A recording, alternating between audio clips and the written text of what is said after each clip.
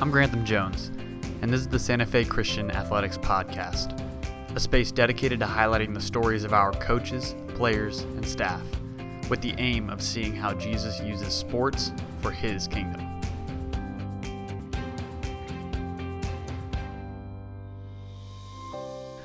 All right, we are here live with a man who needs no introduction, Mr. John Salyer. He is a little special for me because It's impressive. because my first time ever doing a long-term sub appointment was in John Salyer's class while you were out getting back surgery. One of five, yeah. One of Fifth, five? Yeah, no, that's right. Yeah, so this podcast is going to be highlighting athletics. It's going to be highlighting people who are involved in athletics. It's going to be highlighting our coaches. And so for our second installment, I thought who better than someone who's been here for so long, who's been here 30 years. 30 years. I know I have just like a really Louis Armstrong type of voice, but that is longer than I've been alive. Yeah. So let's just jump right into it. I just want to know, how did you get involved at Santa Fe Christian? Oh, how did I get involved?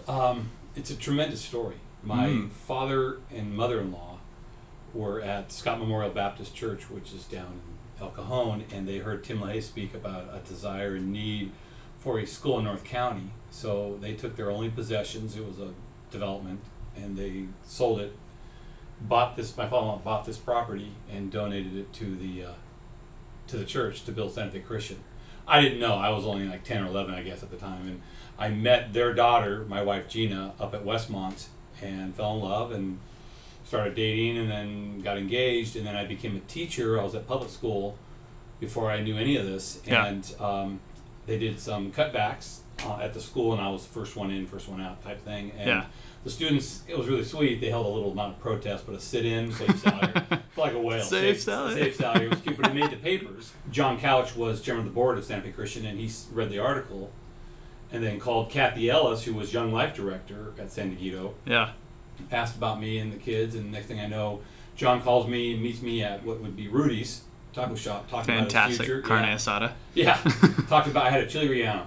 I can remember that. Talking about his future, of what he saw Christian education becoming, former VP of Apple. Okay. And what he wanted to do as far as making Christian leaders of tomorrow and beyond potential. And so I was hooked and sold. I joined the next day. And the first person I met when I walked on campus was Ev Huey.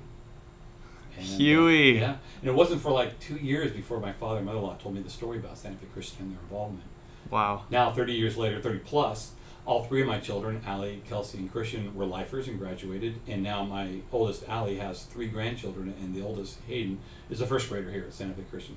Wow. So, yeah, Runs in the blood. Yeah. If you cut me, I bleed red. Wait, no. Yeah. Santa Fe Christian, red, white, and gold. I was there when we white and gold. Yeah. And they all had meaning. And I was there when they picked, when we wrote the alma mater and the fight song. That is, this is the stuff, because for someone who is not, I mean, people don't know a ton about me, but you know, my fiance went here. Always about, it is always about me. That's true, but So I mean, but they were, they're kind of a legacy, and so I've heard what I've heard about Santa Fe in my short time here from them, and then now just from talking to you, talking to people who have been here a while, and it's just crazy to think of just how it's been trailblazed, and I don't know, it's exciting. Yeah. It's a great story. If you ever have time to talk to people like Steve Hurst, the former beginners, founders, Jerry Galloway, people, first headmaster, and some of the first teachers, it's a pretty amazing legacy. Yeah. I mean, I remember my first teachers meeting in a little, almost like a closet, and they were reminding us to make sure that we returned the one vacuum cleaner they had for the upper.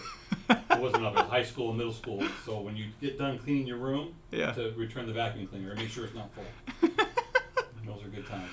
That's so cool.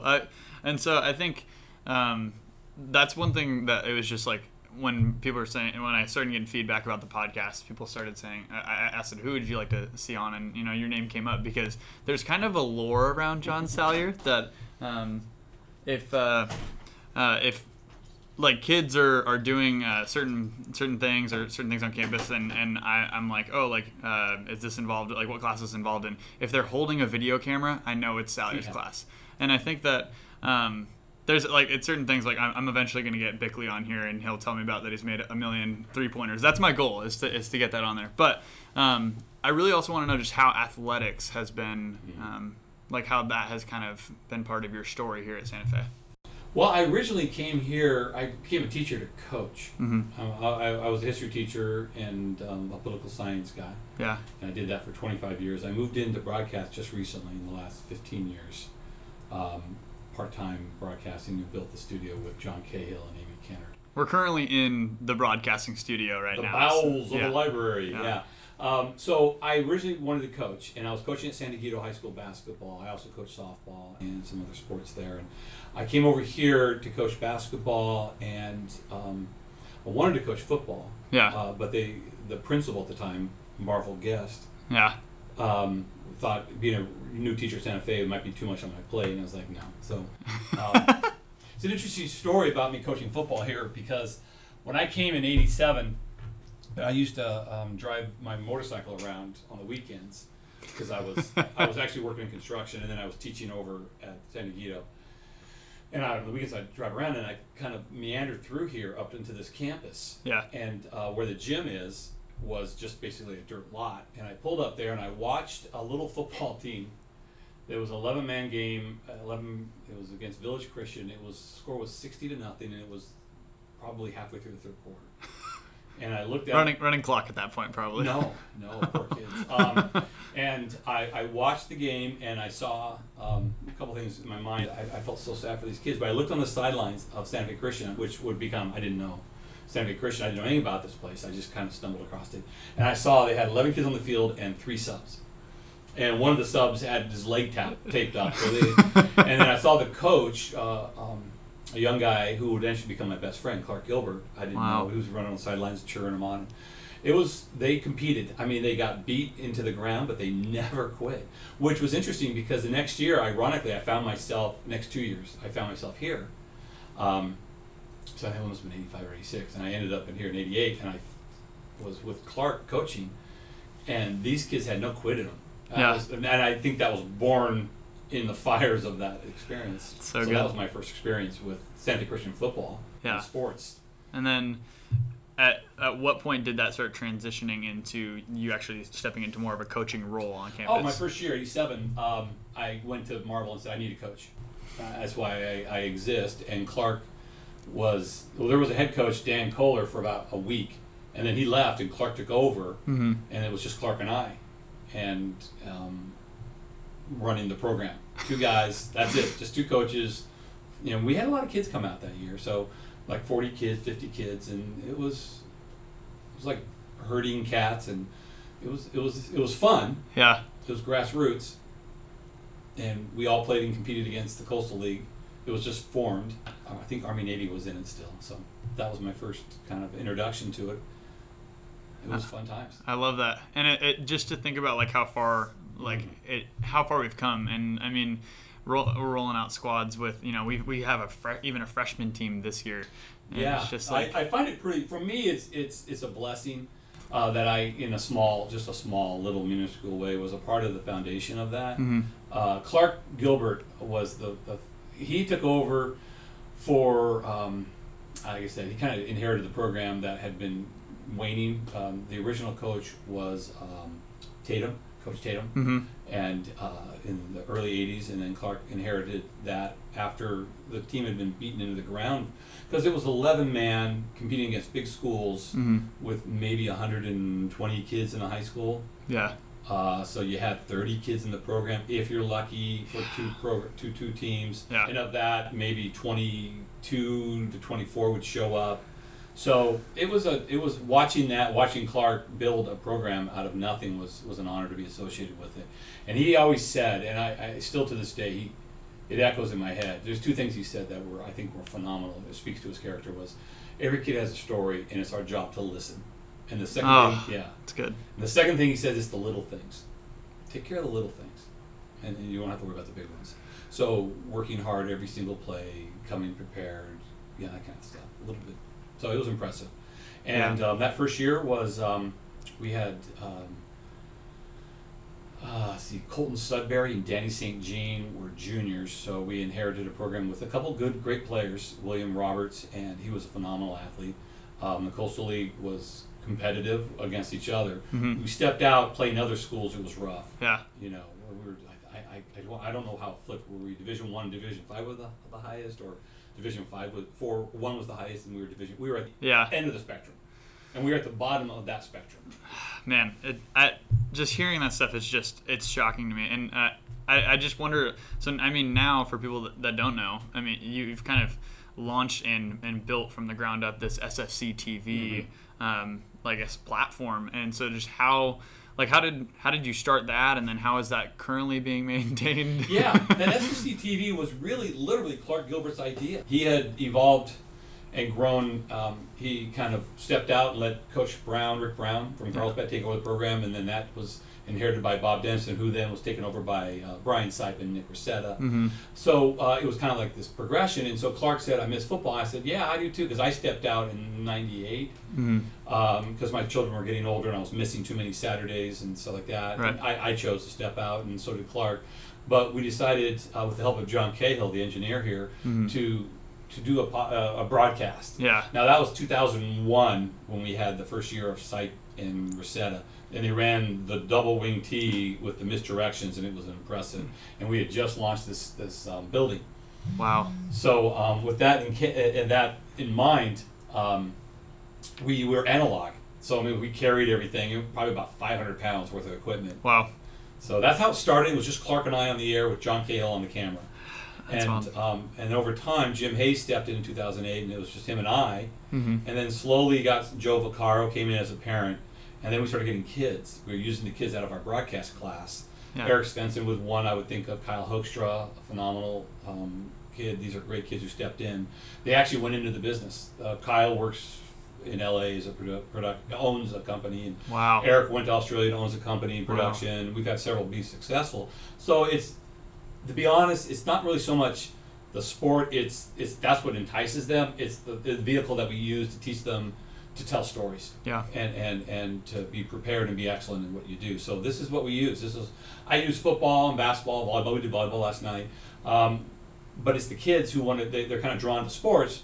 They don't realize they're learning the skill. Yeah, and so I think you already touched on it a bit, but like just as we kind of wrap up this episode, I love the history. I love hearing your story, and if you guys are on campus, Sal always wants you to come by. Always. But I guess what I really, if you could vocalize, like how have you seen what you've done at Santa Fe and what you continue to do? I mean, you're now coaching girls golf. Yeah. I mean, girls golf, middle school basketball. I've been doing it for years. Middle school golf for years. Yeah.